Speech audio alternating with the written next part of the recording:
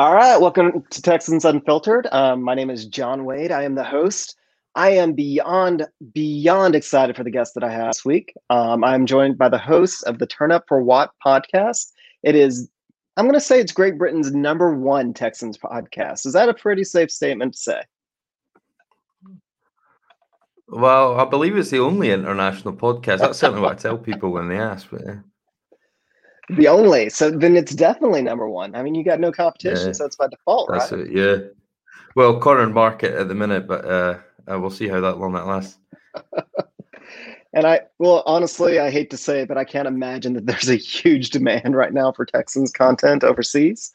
Wrong, but just the way things are going, I don't see it. Yeah, no, I think you're right. I think it's certainly. I think it's peaked. Hard Knocks London games, and yeah, I think we're on the downslope of that now. So how are we doing? How are you feeling? Yeah, all right. It's good draft weekend, isn't it? I think it's you start to feel like football's coming back, or you're starting to get into the time where the off season starts to speed up a little, I think.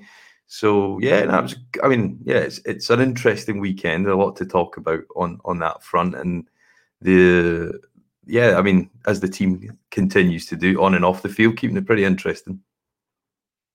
Definitely. So I have to ask, are you going to have to change the name of your podcast? Well, it was always meant to be a rhetorical question, really, of, why did I do this to myself? So I think it's probably now more pertinent than it's ever been, really, in terms of questionable life choices. I think, we've probably got one, if not more than one sports team that we've dedicated time and effort and sacrifice and put, family and things over when you probably shouldn't have. But I suppose there's something that keeps you coming back, isn't there? So, I don't. Well, we'll probably keep it. I think it's still pertinent. Maybe if they start winning, then you can maybe change it then. But seems a few years off right now. Well, you also have that out where you can always just transition to a Cardinals podcast. Well, yeah, that's true. I suppose. Or even a Steelers, I guess, at this point, because you got TF there. So yeah. You have your out. If the Texans ever get so bad, you could just go, you know what? We're about the Watt brothers instead. Yeah, I mean, it was. I never ever sort of had any delusions of grandeur about wanting to be successful or wanting to be associated with a winner. I've never had that in any sort of sports team that I've followed, so I'm kind of used to this. I think I was pre-prepared for this all, and I think it's you that all like we were saying before we came on. I think when the highs, and inevitably in some form will come back again. When they do, you'll appreciate them more, and I think that's probably one thing that a lot of people have probably taken from the last few months and weeks, a couple of years really. So I think it remains to be pertinent. I think the time actually when I thought about doing it about you was the spiral fumble night in Denver and getting a flight home from Denver the next day with a terrible hangover, a weather delay, sitting in this bar in whatever the airport name in Denver is, and just thought, I don't know why I keep doing this myself, but apart from the COVID year last year, I've done it every year since and a number before that. So yeah, it's pretty addictive. Is it? You get people say married to the game, but I suppose it gets in your blood a bit, doesn't it? I think after long enough. Yeah, no doubt. It's like this off season, I've joked around a lot, but I mean, let's be honest. Part of the reason that football is great is the relationships we build with everybody, and having other friends and people, even if it's just individuals that you talk with over Twitter. Like, you can't leave a team, you can't leave all those people, you can't leave those relationships you've met or those family members. I mean, well, my brother did, but forget him. but there's just so much that goes into it that's around the game. Now, the game is, of course, it means a lot to us, and we're hoping that we're going to actually get to go for a team that's a winner, because when you get to have fun with your friends, it's a lot better than when we have to sit there and commiserate with our friends. Saying that, what do you think about the Texans? Do you think they got any better this weekend? I know that I didn't ever think at any point it was probably possible for them to get, incrementally better that would yield enough talent to make a difference year one. I think if they were going to pick up any guys at any position. And I suppose the assumption, or the broad assumption, would have been that they would have picked up on defense. They seemed to, whether it was the board following that way, John, or whether it was, perhaps the just the availability of the type of guys they wanted. It didn't seem that they did get much better. I don't think. Somebody said it didn't get worse, and I think you're probably right. And I think there was always going to be incremental improvements this off-season, and I know the competition mantra's continually repeated to everybody, but I do think that will go some way, I think, to pushing the fine margins of certain players at certain positions, particularly role players on the roster. And then I think there's also an element of the coaching staff not being any worse than it could, than it had been in previous years. So it's always good to have new additions, and I think maybe the top 2 or 3 guys will potentially have a role at some point. But it's a 2 to 3 year evaluation, I think, of every draft before you can make a sort of definitive conclusion on the quality of it. Okay. Well, coming out of the draft currently, because instant reactions with draft night are always 100% correct. I mean, we did boo JJ Watt after all. The Texans have the lowest GPA. If you look at all the analysts on how they did for their draft. Now, there's also something out there that's a little bit interesting and that I retweeted. Pretty much this guy went through and he took what teams picked guys that were slotted or projected to go higher. So which guys got most players that fell. So essentially what that means is if somebody was projected to be drafted in the second, like it was a consensus second round pick, and then he fell to the third, they gave that team essentially a point, like a measurement or whatnot. And according to that, the Texans came in 4th. So all the experts, when they had predicted where these players were going to be drafted, they fell. The Texans actually cleaned up on guys that were falling that should have been drafted earlier by predictions. But those same analysts, after the draft, gave the Texans a failing grade for their draft. Now, that's 2 pretty extreme views. You got one place where it's like 4th, like the Texans are making out like bandits, like they got some good players, and you got a bunch of another ranking where it's saying that the Texans just had a horrible draft. Personally, without discussing the players, where do you feel like the Texans did? Just where do you feel? Because I mean, let's be real, like no one knows yet. Yeah, I mean, I think I tweeted out over the weekend. I think draft grades, I know that the done thing, but they're the most pointless. I mean, the pointless kind of to try and grade something on a scale that takes into no account the team's position, number of picks, ranking in the draft, plus their needs, plus all the talent and all the variables that go into all these lottery picks that are draft picks. I just don't see how that means anything to anything that anything that anybody's willing to look into in any sort of level of detail. I just don't see how you could kind of sort of see if ESPN gives you a C-, then that in fact means a below average outing for your team. But overall I think it's a longer term projection, and it is a projection from day one, and you just don't know. And I think I think draft Twitter and social media as a whole, I think, with the Deshaun episode, there's 2 very different worlds, I think, isn't there? There's the people that are actually making personnel decisions, and then there's people who would like to make personnel decisions. And those worlds are, very, very far apart and have very, very different influences in what creates and shapes their thinking. So they're both entertaining. Draft night is entertaining. But they are abstract for a reason, I think, and they're very separate. So yeah, I think it's so hard to tell. I think if you live and die by the sort of the Twitter sphere of up and downs of your team, then it's you're gonna age pretty quickly, I think. So it's you just got to be pragmatic and take a longer term view of these guys, and we'll see. I think we're only probably now kind of in a position to assess 2019's draft class, which by all intents and purposes isn't that great, but I would give it another year before you rubber stamp it. Yeah, no, definitely. I always think it's interesting how the coverage is. And, you know, honestly, my belief coming out of this is I think that Nick Casario looked at his draft picks. He said it himself that anything after the second round is just a total crapshoot. Like, I think that's almost his verbiage. I need to find exactly what he said, but that's what Mm. he was implying, if nothing else, that you just don't know what third round picks and beyond are going to be. So I believe he wholeheartedly went in there and he didn't think of anything the Texans needed, and he got the best player on his board, whether or not we agree with it or not. And I think that if you take a look at like the guys that fell that we grabbed, that makes sense. Like that lines up. That's what supports that narrative. Like every single draft pick we had was expected to be picked sooner. So in my mind, that just reinforces that Nick Casario just went best player available. And I think that young Ari Gold, James, I think he's over the moon by that. I haven't actually talked to him about it.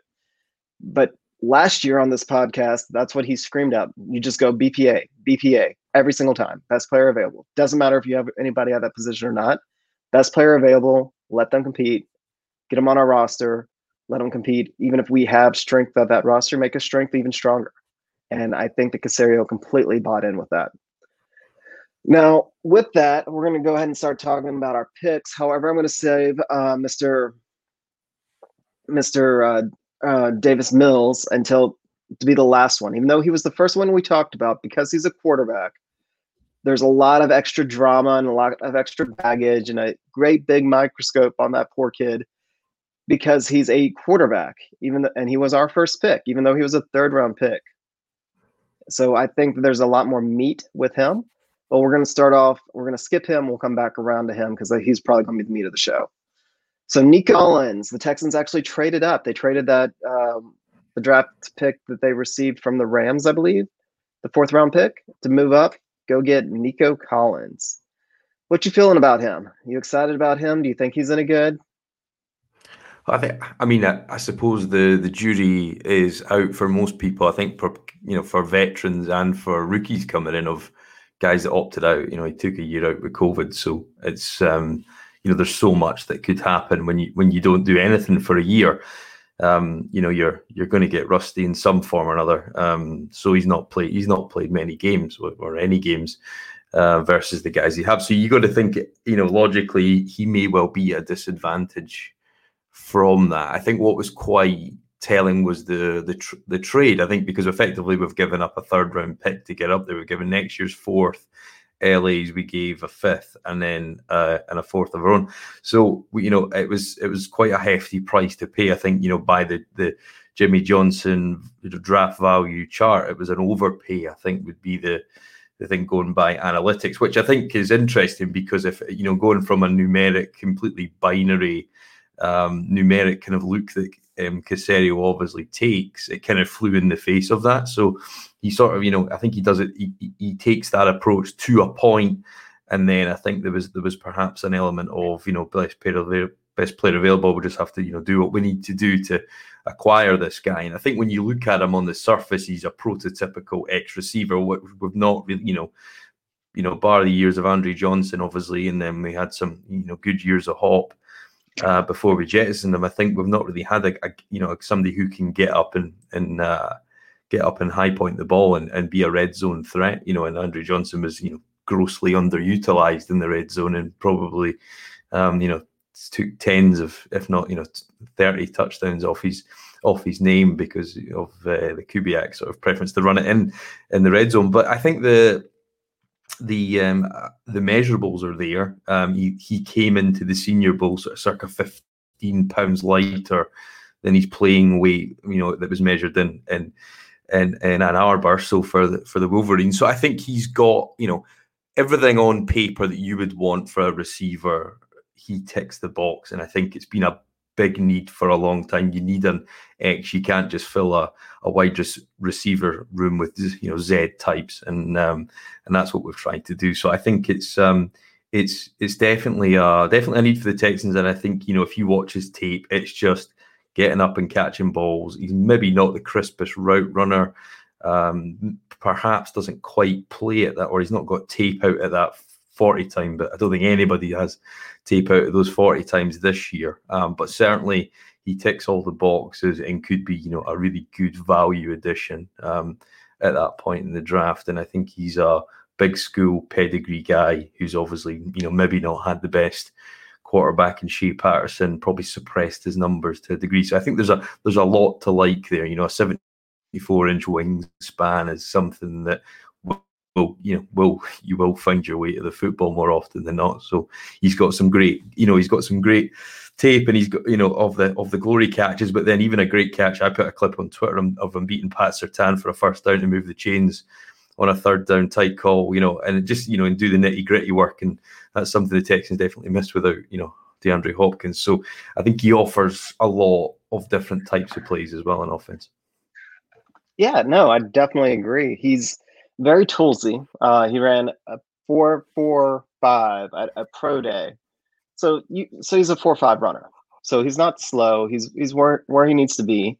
Something that's interested with him is he has a 94th percentile catch radius. So I would think that his lowest range of outcomes is he's literally just like a chain mover. Like with that much speed and that catch radius, he may not be the guy, but he could definitely be like option B or option C that just reliably catches the ball and moves the chains. That's what I'm hoping with him. That's what I'm thinking. But because he is a very toolsy, his ceiling is so much higher than that. However, my biggest concern from him from watching the tape that I've seen, and granted I didn't watch that much, is he looks like he plays like a big guy. I was actually surprised that he ran a 4.45 at his pro day, because if you watch his game tape, I'm concerned that he plays a little slow. He doesn't really jump off the field. And granted, that could be part of it being Michigan. Michigan, what was going on with their passing game. Shea Patterson was absolute trash. And I mean that with as much respect as I possibly can for a kid playing quarterback at Michigan. But yeah, he was not a good quarterback. Who was the receiver that blew up last year that was from Michigan that just completely underwhelmed? I am blanking on his name. I should have known it. Peoples-Jones, was it? Yeah. Peoples-Jones, yes. Yeah. Doesn't do anything at Michigan, comes out, gets a decent quarterback, and looks like a completely different player. So I think that could possibly happen with Nico. Hope it does, but we will see. But no, he's definitely, in my opinion, he is probably the strongest pick that we had. Well, maybe him and Roy Lopez. We'll talk about Roy here in a little bit.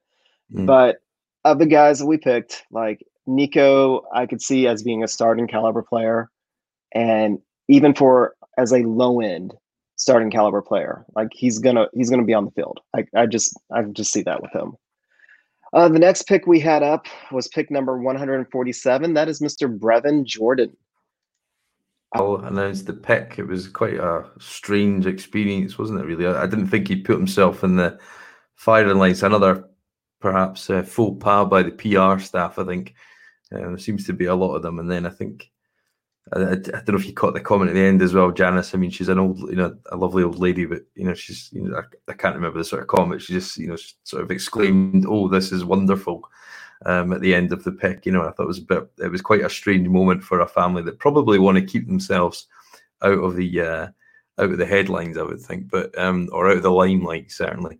But Brevin Jordan, I think I was actually live on a podcast when the pick came in. And as I've saying to you at the start, I've probably watched more college football in the last couple of days than I did certainly last year. I think just with the toil of the toll of the Texans film and games every week, probably you got your kind of fill from it. But I think that my first reaction was exactly that. He's a move tight end. He's an F, and you're seeing people take those guys earlier and earlier every year, and you thought, okay, well, fair enough. So then you watch these bowl game, scores 2 touchdowns, 2-point conversion, you run after the catch, hurdles a DB, he barrels over a couple of guys for a first down. And you think, okay, this guy's got, definitely got some production with the ball. You look at his tape against North Carolina, he was over 100 yards. Same with the game against Louisville as well. even though the Carolina one was a blowout for North Carolina, sorry. And so you definitely got some production. But then when you go and watch the Florida State game, he's lined up as a true tight end on the end of the formation. He seals the edge. Don't get me wrong, a lot of it's combo blocking and helping with the tackle. But it was obviously a bit more of a physical game plan, and he goes and asserts himself at the line of scrimmage. And I think that's what that's the kind of skill set that you will need to be a true starting tight end in the league. And I think you definitely need that if you're just going to think you're just going to run it there and catch passes and leak out late and chip people. You're probably not going to get as many snaps as you would like. So I think seeing the fact that he has got some potential upside, or at least a willingness or an attitude to go and make blocks in the trenches and help his teammates out, I think that only stand him in good stead. And I think this could be very well a start of the end for Kahale Waring if it's not started already. And then I think it might give them an exit plan for Jordan Aikens as well if he can perform, because I struggle to see in the position we're in and the situation of a rebuild effectively what it is. Are you going to pay a move tight end money in your salary cap when you may be carrying some dead cap from a departed quarterback? You may or may not be doing that. So I think it was obviously just best player available. Felt like they couldn't say no. But the more you sort of dug into it, you think, yeah, this guy's got a fair bit of upside considering you picked him at the top of the fifth. I have a question. Why does everybody keep writing off Kahale Warren as the guy that Brevin Jordan's going to replace? Warren, granted, he did have the least playing time out of Barrow Brown and Jordan Akins. When he was drafted to be more of an inline tight end with the potential to become a pass catcher. Like, Warren was a better blocker when he was drafted. Like, that's why everybody thought that his ceiling was high, is you get a guy that can actually block, that has the potential to turn into a pass catcher. Whereas Brevin Jordan profiles to be a less athletic version of Jordan Akins. Not as somebody that's going to turn into an inline blocker. Mm.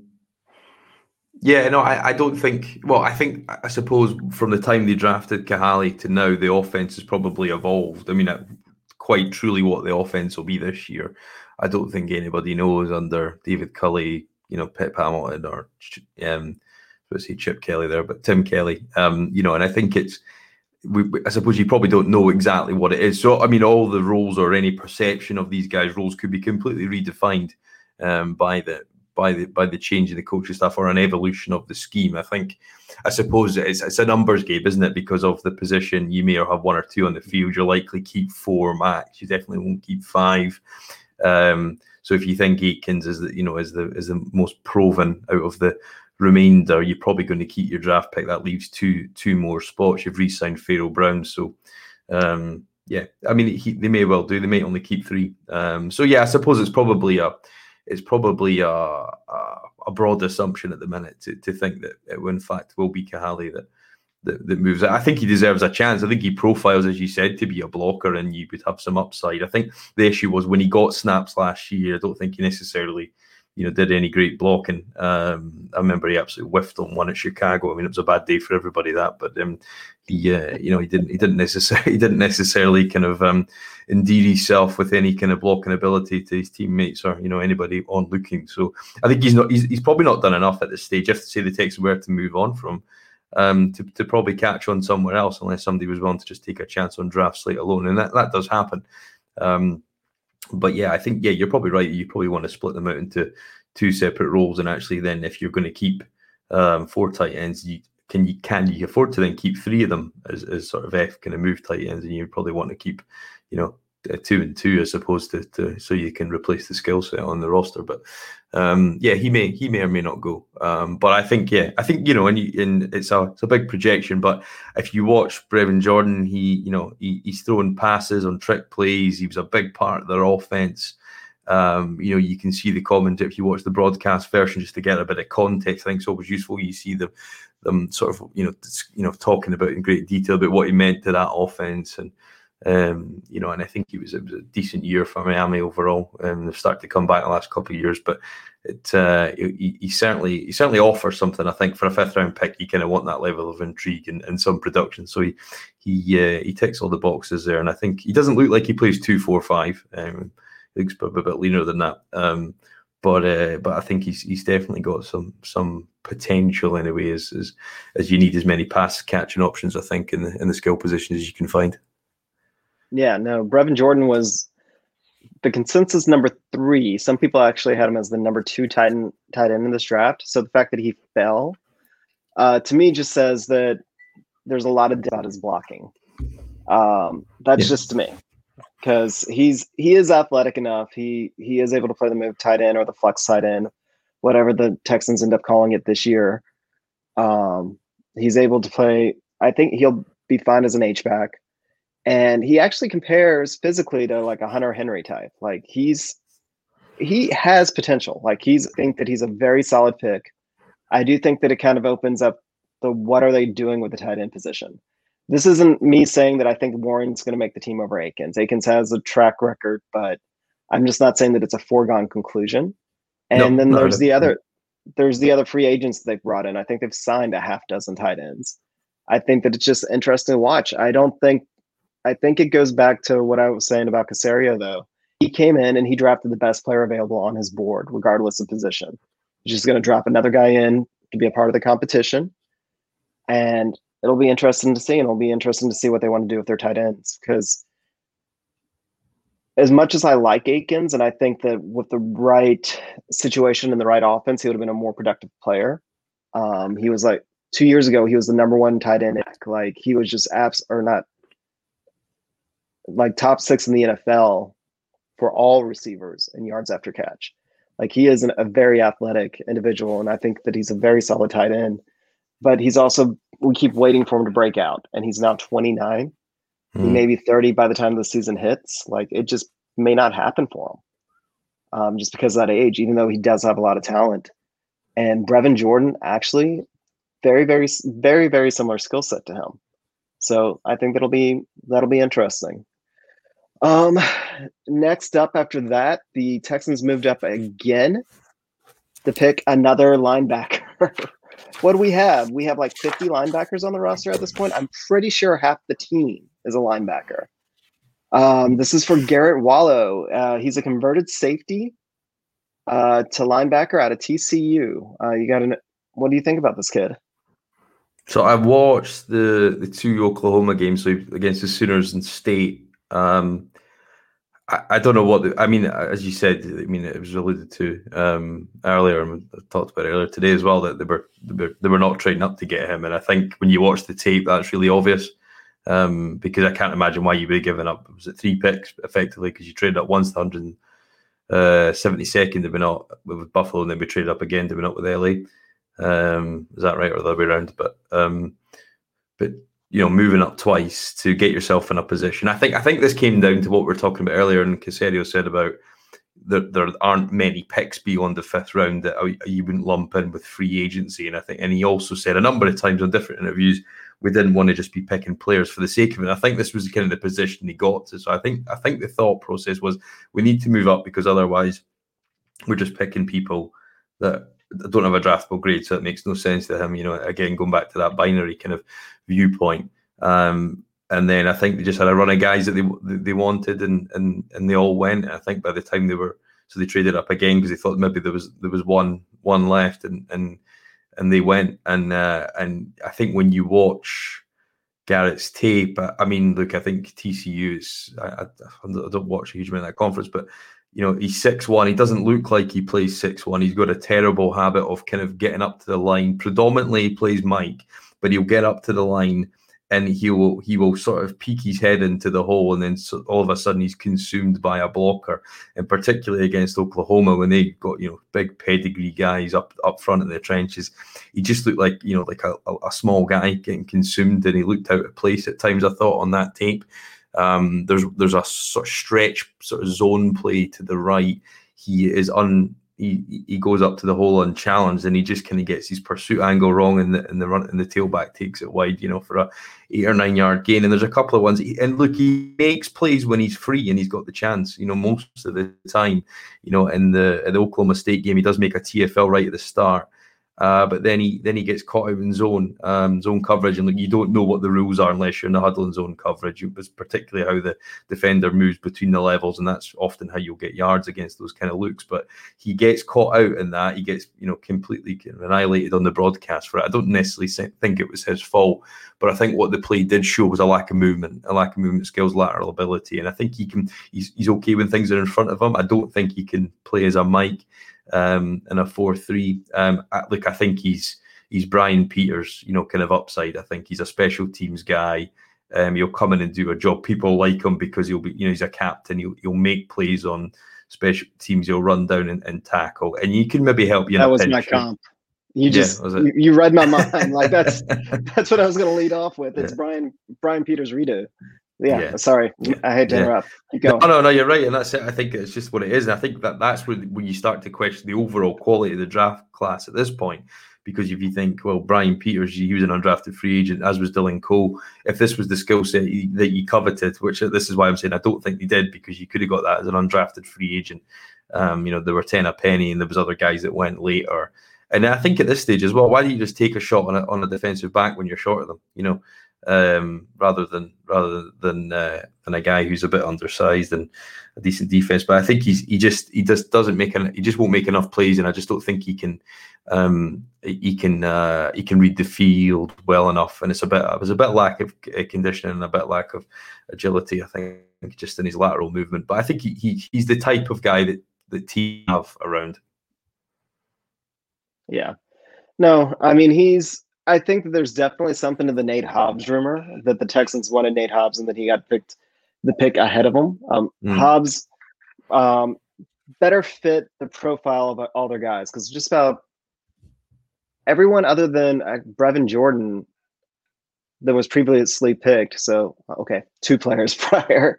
They had connections to the new Texans coaching staff. Like Caserio didn't really seem to be relying on his scouting department so much as the relationship that his coaching staffs have brought up, which is fair. When you're a new GM, you inherit GM's scouting department. They don't get turned over until after the draft. They always let them finish out.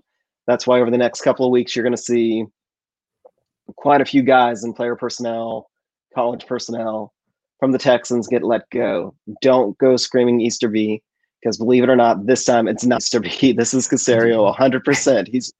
Well, I'm sure Easterby probably still has something, but it's not squarely on him. This is Caserio doing normal GM things when redoing the scouting department and the player personnel department. Like, that's normal.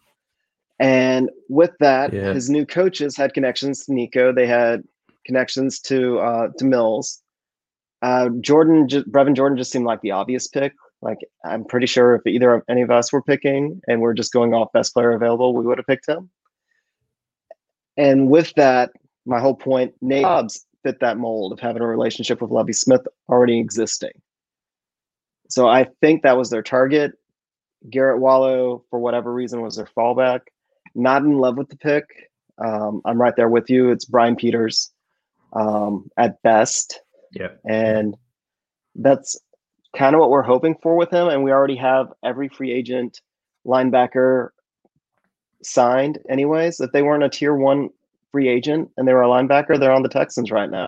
So to me, just kind of a head scratcher. Reinforces my belief that Nick went in there best player available. And for whatever reason, that's who they saw as the best player available.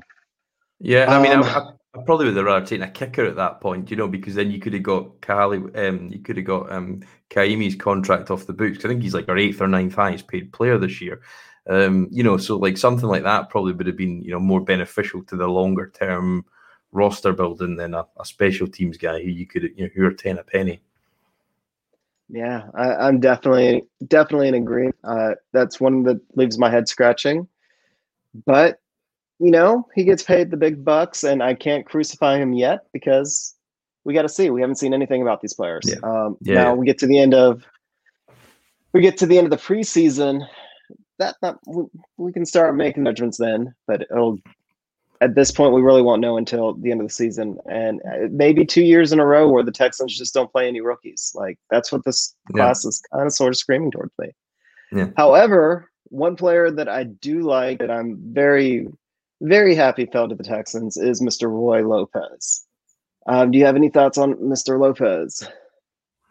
Well, he's easy to watch on film because he's got the big, long, sort of blonde ponytail sticking out the back. So he's easy to spot, even if you're having to deal with the broadcast, because the Wildcat football is not the most adored, I suppose, across the networks. But I think with I know there's not enough NFL guys called Roy. I think so. Good to get one in the Roy column. I think for all the Roys out there. But I think that the profile, he reminds me of Danny Shelton. I when you watch him play, kind of similar build, not prototypical kind of 6'4", 6'5" guys to sort of carry that 320 plus. I'm sure Danny Shelton's coming in more than 320 these days, but he pushes the pocket. I watched the Colorado game from last year, and I watched the USC game, and he forces a QB hurry and gives an interception against Colorado.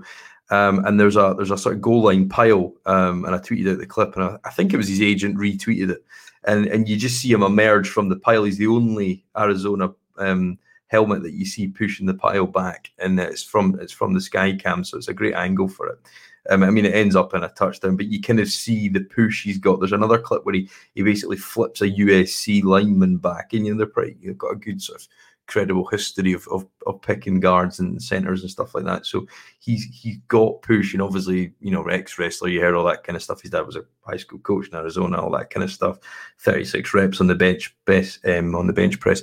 He gets sloppy with his pad level, and he loses that leverage that he's got. So you can see in that clip that I put out, he's got functional playing strength, but I don't think his fundamentals lapse at times, and he loses that leverage at the point of attack. So if he could be more consistent, but I think he'll always be a sort of 300-400 snap guy a year. I don't think you can, you certainly can't get any more than that out of him. So, but he does consume 2 blockers. He holds up reasonably well.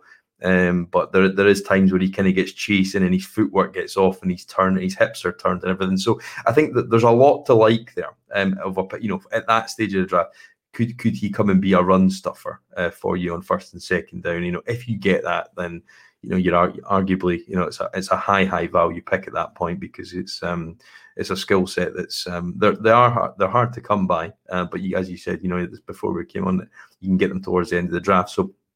No, I think the difference between him and Waller, there's flashes there that you can get on board with, and he also see him in a couple of times. Actually, he kind of stutter steps up to the line to try and catch them off guard and then bull rush them. So you can almost see a role emerging from on some passing downs as well. Whereas where Waller just couldn't see that on the two and a bit games that I watched. So no, I think that you can see a path to production there, and I think that's what you want out of late round picks. No, definitely. You can find defensive tackles late in the draft because they've become regulated to a 2-down player. He's somebody that range of outcomes for me. I see him as ended up being at very least a rotational run stopper. That it's like he has a little bit of football savvy. He has a little bit of that dog in him that he might get in there and be a little bit more. But if all he is a run stopper, just let him maintain A gaps in a 4-3, then we're good. Yeah. Especially for where he was picked. You just rotate him in, give your pass rusher a down or 2 off, stop the run a couple of times, rotate him out. And for a 6th-round pick, you can't really ask for more. So I think that he's a very, very solid pick. All right, so this is where I'm sure we're going to end up talking the longest. Mr. 2 last names himself, Davis Mills. Our first pick of the draft, even though he was, pick 67 in the draft? I've seen everything from he is a wasted pick to he is the next starting quarterback of the Houston Texans. Oh, boy. Yeah. This is why he's going to be a little bit of a fun conversation. I'm going to let you talk first before I throw my opinion in it. So what are you thinking about Mr. Mills? Yeah, well, I think when you first see the pick and you see the position it is, it's your first pick in the draft. You think, well, it's a one of the final, if not, the last few nails in the coffin of the whole Watson saga. It feels like a lifetime, but it's only been a couple of months, isn't it?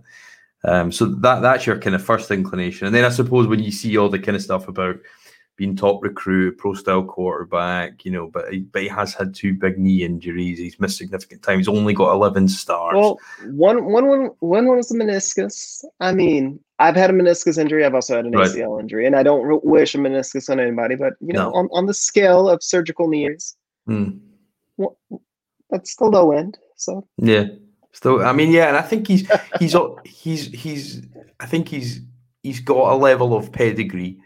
And he's obviously to be accepted at Stanford. They're looking for a very specific type, very specific background, and you're going to have to be able to handle the academic GPA point of view from it, as well as your playbook. And you're expected to balance them in equal measure. So I think there's a lot there to like. I mean, when I went through, I think I watched about 6 or 7 of his games.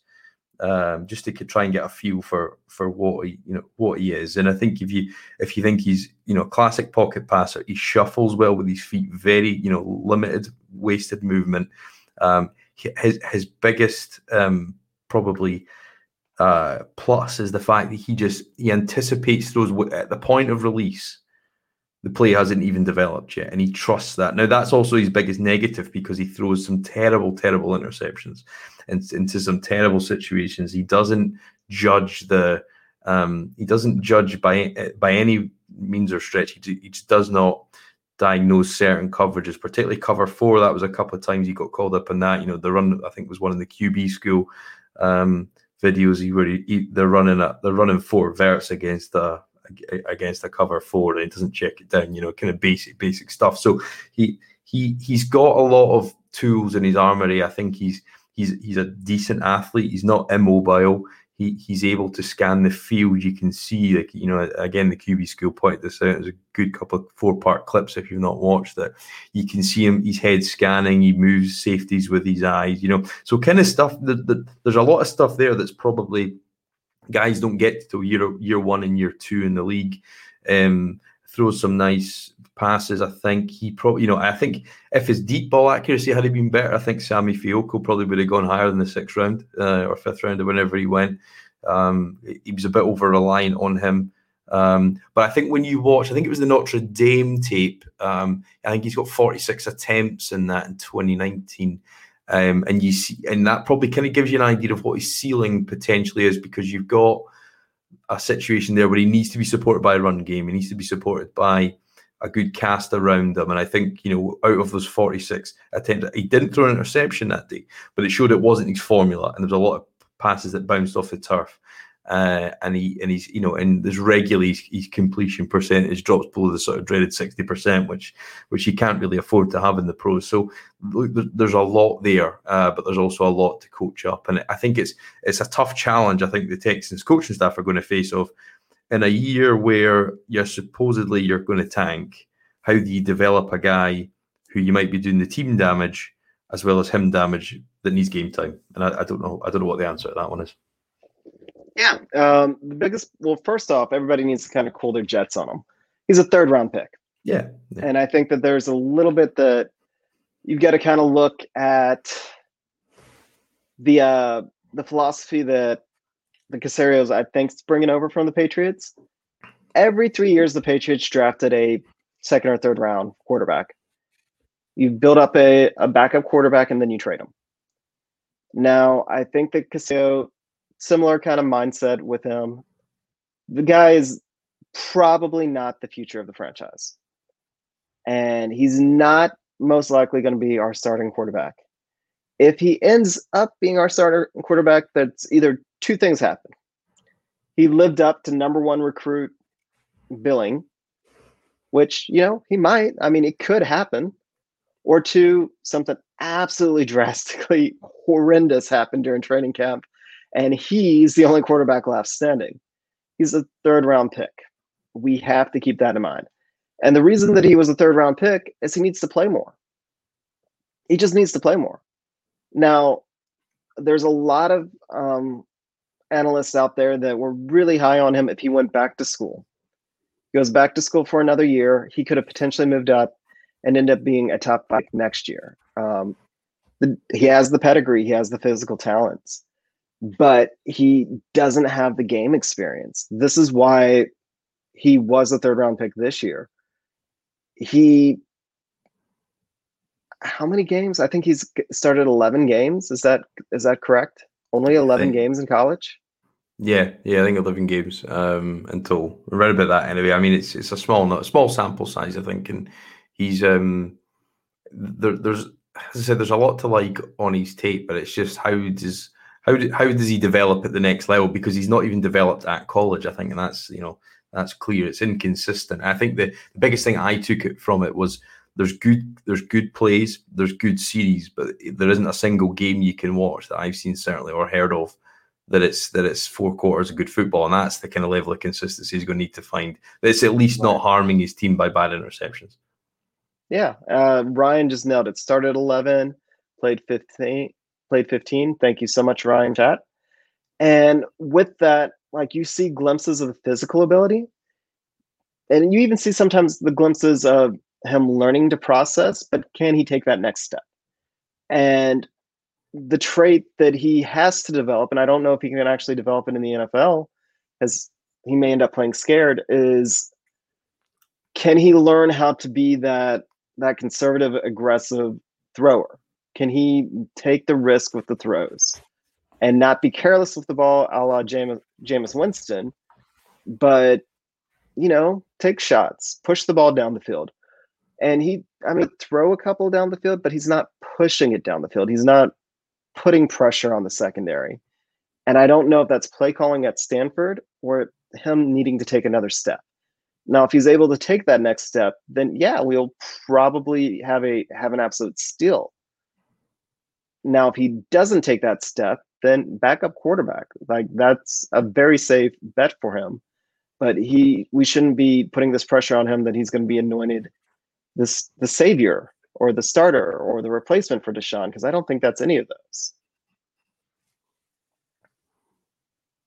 Yeah, no, I hope not. I think there's definitely an issue with his deep ball accuracy. You see him kind of pull the ball down and check it and pump fake and maybe not trust his eyes as much as he should do at times. And then other times he doesn't. So I think he's probably just not had enough games at that level to know what he can and can't try.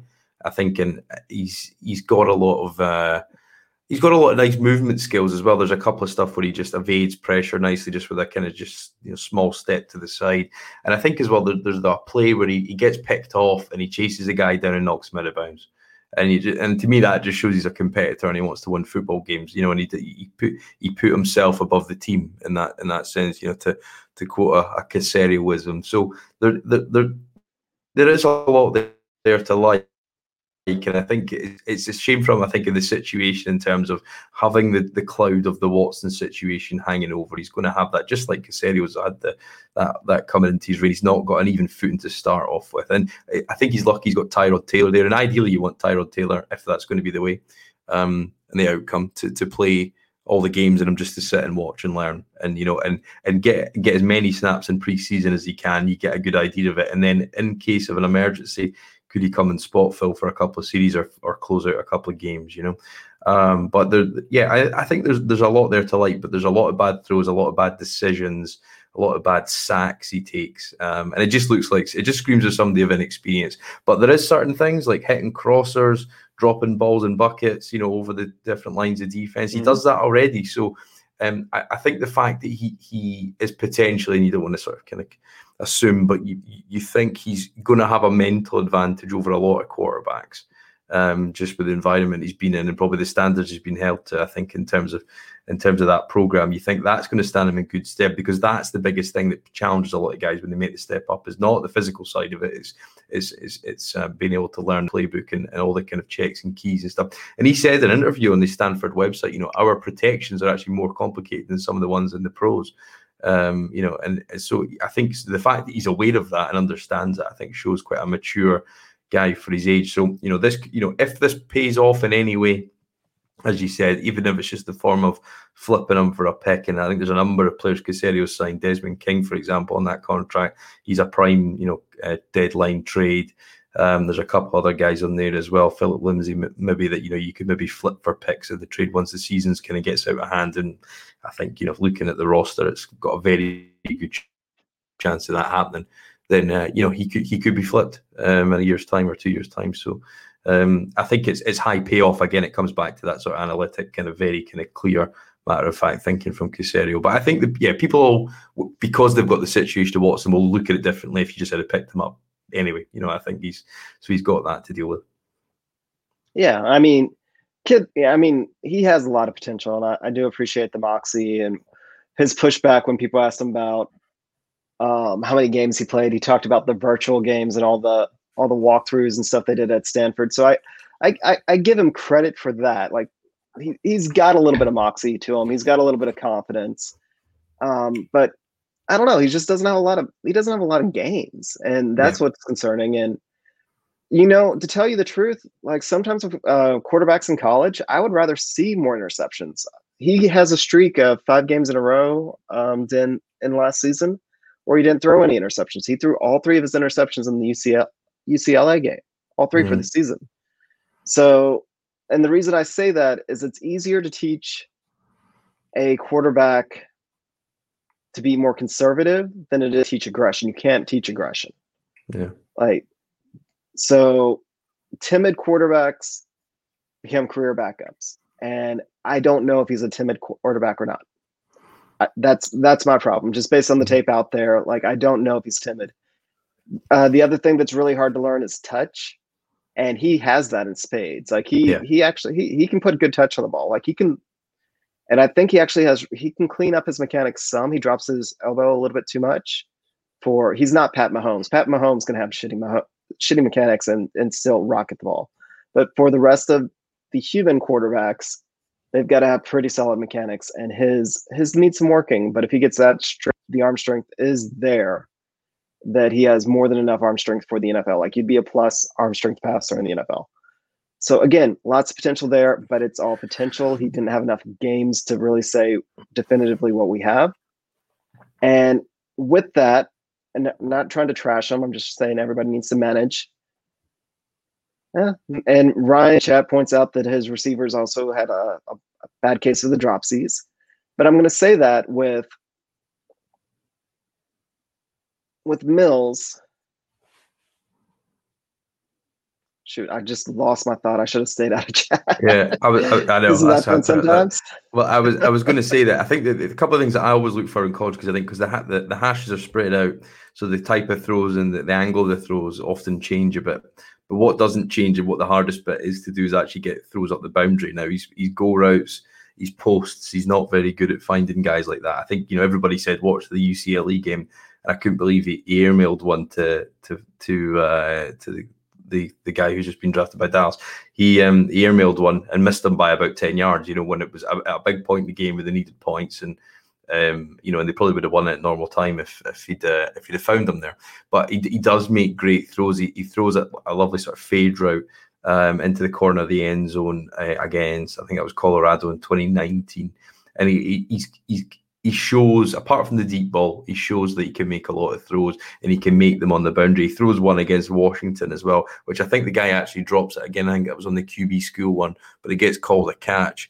But it is a phenomenal throw, and then it's one of those ones where you see it and you think, well, I think this guy's maybe got it at the pro level, but it's raw materials at the minute, and it's going to be Pep. If Pep Hamilton can make a starter out of him, it will be his best achievement to date, and it will very much overshadow the Justin Herbert and Andrew Luck schoolings that he's done in previous.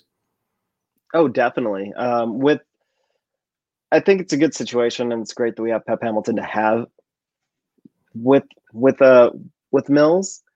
But we'll see. And the question that I was going to ask is, granted, we keep talking about Mills and his potential, and he even if he plays to his potential, he's not going to start this year again unless something catastrophic happens. But how does that make you feel about Nick Caserio, where he took a draft pick, essentially used it on roulette chip, as I think what somebody on Twitter said. Like, it's a gamble. It's definitely a gamble. It could pay out, and it's actually a pretty safe bet that it's going to pay out something, even if it's like a third round pick. Versus drafting somebody that could come in and play this year. It was pick 67. There was maybe not starter quality, but this year type players that were still available. Yeah, I think there was a couple of interior guys went at the back end of the second. Boogie Basham went to the Bills late on. I think, if somebody like that had been on the board, I think, yeah, he goes defense. Yeah, I think from the point of view, if you think, well, I mean, looking at this roster, in all likelihood, you're going to be picking in the top 3 or 4 next year, gives you a chance to actually get, a more, well, in theory, a more legitimate starter type player. Can he do that? But it's not to say you can't do that with Milton. If you look at Prescott, if you look at Kirk Cousins, Russell Wilson, it's been done, and it's been done actually almost slightly more regularly in the last sort of 5-10 years than it had been in the sort of 5-10 previous. So it could be the highest payoff, and I think that's probably what he's looked at it as. But I think, yeah, could you have gone the guy Asai, or is it from Texas? Is it the outside linebacker? But I don't really think he's a fit for the system. Was there any clear cut? I think if there was a clear number 1 defender there that would have been a day 1 starter, I probably think Caserio goes there. I think it was just the fact that the value matched up with with the upside and the grade, I think, and it was just a perfect storm for him to go. And I think it was Mark Berman quoted him or a family member saying that they were celebrating as the Kyle Trask pick came in, as the Kellen Mond pick came in, because Caserio had already phoned them and said, look, if you're still there, we're taking you at 67. So he was obviously their guy. It probably shows an element of the Pep Hamilton influence and his insight into the building, how much actually, if it all been different, if Tim Kelly might not have been kept on for Watson's sake, perhaps he would have been, and by all accounts, he's getting coordinator money, so to be a QB coach. So I think he's played a big part in that, and he'll definitely be his mentor. But yeah, you've kind of got hope you don't see him year 1. I think people probably hoped that about Watson, and then he came on halfway through week 1. So wait and see. But I think there's a lot there to like, and it could go 101 ways, just like every one of these picks. But even if he comes in and gives you a TJ Yates kind of win late in the season, Monday night at Cincinnati, all those kind of good memories that Yates provided, if he even plays that sort of role, I still think it's a decent pick, because winning games is what it's all about at the end of the day. No, I'm actually in agreement with you. One of the things that I just wanted to scream at people is we're not playing for this year. This year, no. This year is a reset year. Just potentially next year as well. Potentially next year as well. But this year is definitively a reset year, unless by some miracle Deshaun comes back. And at that point, do you even want him back? And we're not going to have time for that conversation because we're at 58 minutes. But I'm entirely in agreement. We're not playing for this year. So you take a risk on him. If he ends up being something, and ends up being something special, he ends up being a Dak Prescott, he ends up being a mid-level starting quarterback, then it puts you in a position where next year, when we're drafting in the top 5, because we're going to be drafting in the top 5, we don't necessarily have to take a quarterback, because there's not a guarantee that we talked about it at length prior to this. Top 5 quarterbacks don't really end up that well. Like it just doesn't happen. Usually the guys that are good quarterbacks right now, the top 3, Pat Mahomes wasn't a top 5. Russell Wilson wasn't even a first rounder. And, Aaron Rodgers, 18, like he was picked 18, sat for 2 years. And of course, Deshaun, and we all know Deshaun's story here by heart. So yeah, top 5 quarterbacks, they aren't the surefire home runs that everybody makes them out to be. However, top 5 defensive players, top 5 skill position players, sometimes those guys are. So just a lot more flexibility if this is a guy that they have a lot of hope in. And you know what? If he turns out to be what most of us expect, and I'm sure even what they expect, nothing more than a backup quarterback, they can still pick their quarterback and then flip him in a couple of years going forward and have competition, because it sucks, but it's not easy to draft a Deshaun Watson. Like if it was easy to draft a Deshaun Watson, he would have never ended up on the Texans, because he would have been the first pick overall. Like, you just don't know what to expect when you draft a quarterback.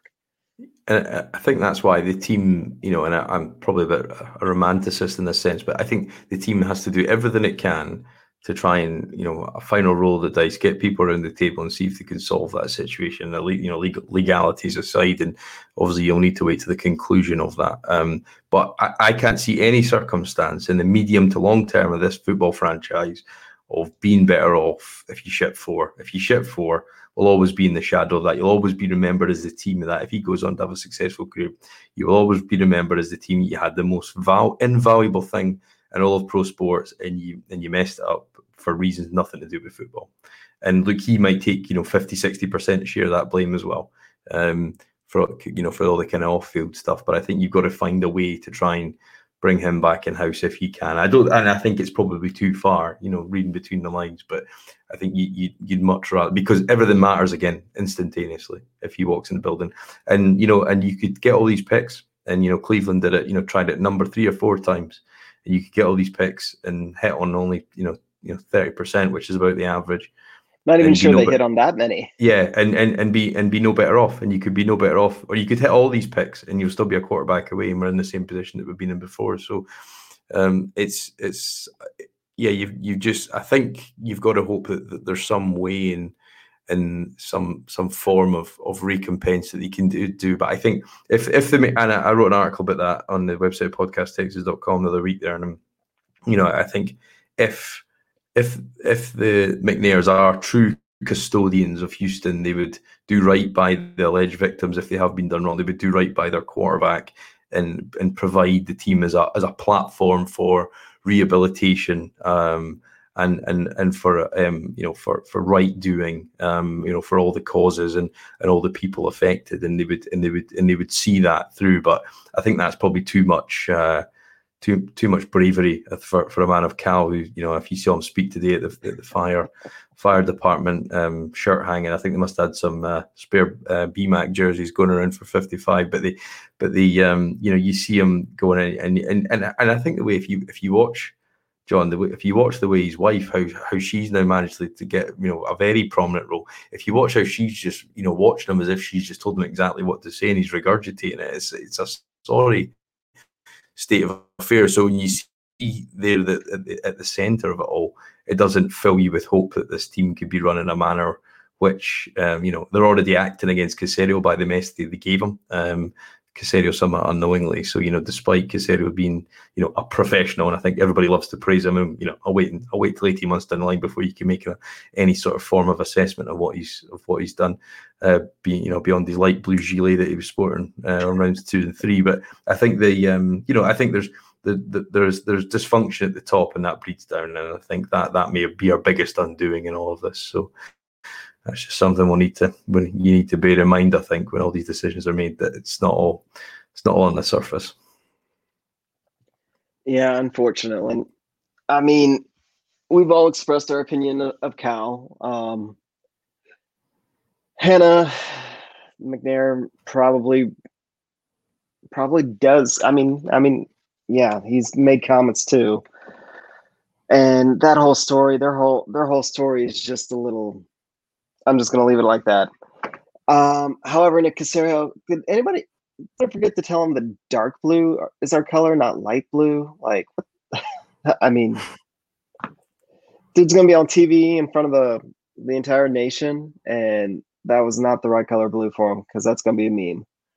All right. Well, thank you again so much. We are at an hour and 5, and yet, I thought I was going to run out of energy, and I thought it was going to be tough to actually get through it tonight, because it's been such a long weekend, and I know it's got to be like, what, 2 a.m. there, 3 a.m, 4 a.m. Yeah, getting late. But I think it's as you said right at the top. I think it's about the people and the tailgates, and as I said before we came on, I think we're probably going to need each other a bit this year. So It's Yeah. try and make sense of all the madness at times. So and and I keep maintaining I don't think we've hit rock bottom yet, and I don't know when that'll be. But I think there's strength in numbers and some of this stuff. So you gotta keep your head above water, big time. It's going to be once the trade goes through and we don't win any games. Like, you thought the D. Hopkins highlights last year were painful. Yeah, yes, see nothing yet. Man, we ain't seen nothing. We're going to need everybody. And again, yeah. But thank you so much. Been a wonderful guest. Made tonight doable. And made it, I think, a great show. So thank you so much. Let them all know where to find you, where to listen to you. You've got a great pod. They definitely, if they're listening to us, they should definitely be following you as well. But yeah, tell them where they can find you. Yeah, so it's the Turn Up for What podcast, and you can check us out at podcasttexans.com. Write a number of sort of articles and columns on there, just when inspiration strikes, and you can get us at Podcast Texans on Twitter, Facebook, and recently got into the interesting world of Instagram as well. So yeah, thank you very much, John, for having us on, and to all you guys that supported me through doing this last couple of years, much appreciated. So just glad I could come on and give you some time back, repay the favor a bit. Definitely. Whenever you want to stay up late, just let me know. We'll try and figure out how to squeeze you in. I always appreciate you when you're here, or appreciate talking to you because it's the first time you're here, even though we've talked a couple times in the past. Chat, y'all, thank you for bearing with us every week. I'm always impressed by how many people actually show up in chat. Y'all make it worth doing. I know some people were giving Ryan a hard time for distracting me earlier, but it's okay. It's okay. It makes it a lot more fun. There's a reason why we continue to do these live instead of recording them and making them clean. We want to be authentic, and a big part of being authentic is y'all in the chat. So thank you so much. And to everyone listening, again, thank you for being with us here every week. We're going to need each other. It's going to be a tough season. It's going to continue to be a tough off season. Unfortunately, I think he's right. We haven't hit rock bottom yet. Gonna get there. We're gonna need each other, but it's gonna get better. It has to, right? Y'all, thank you so much. We'll see you next week.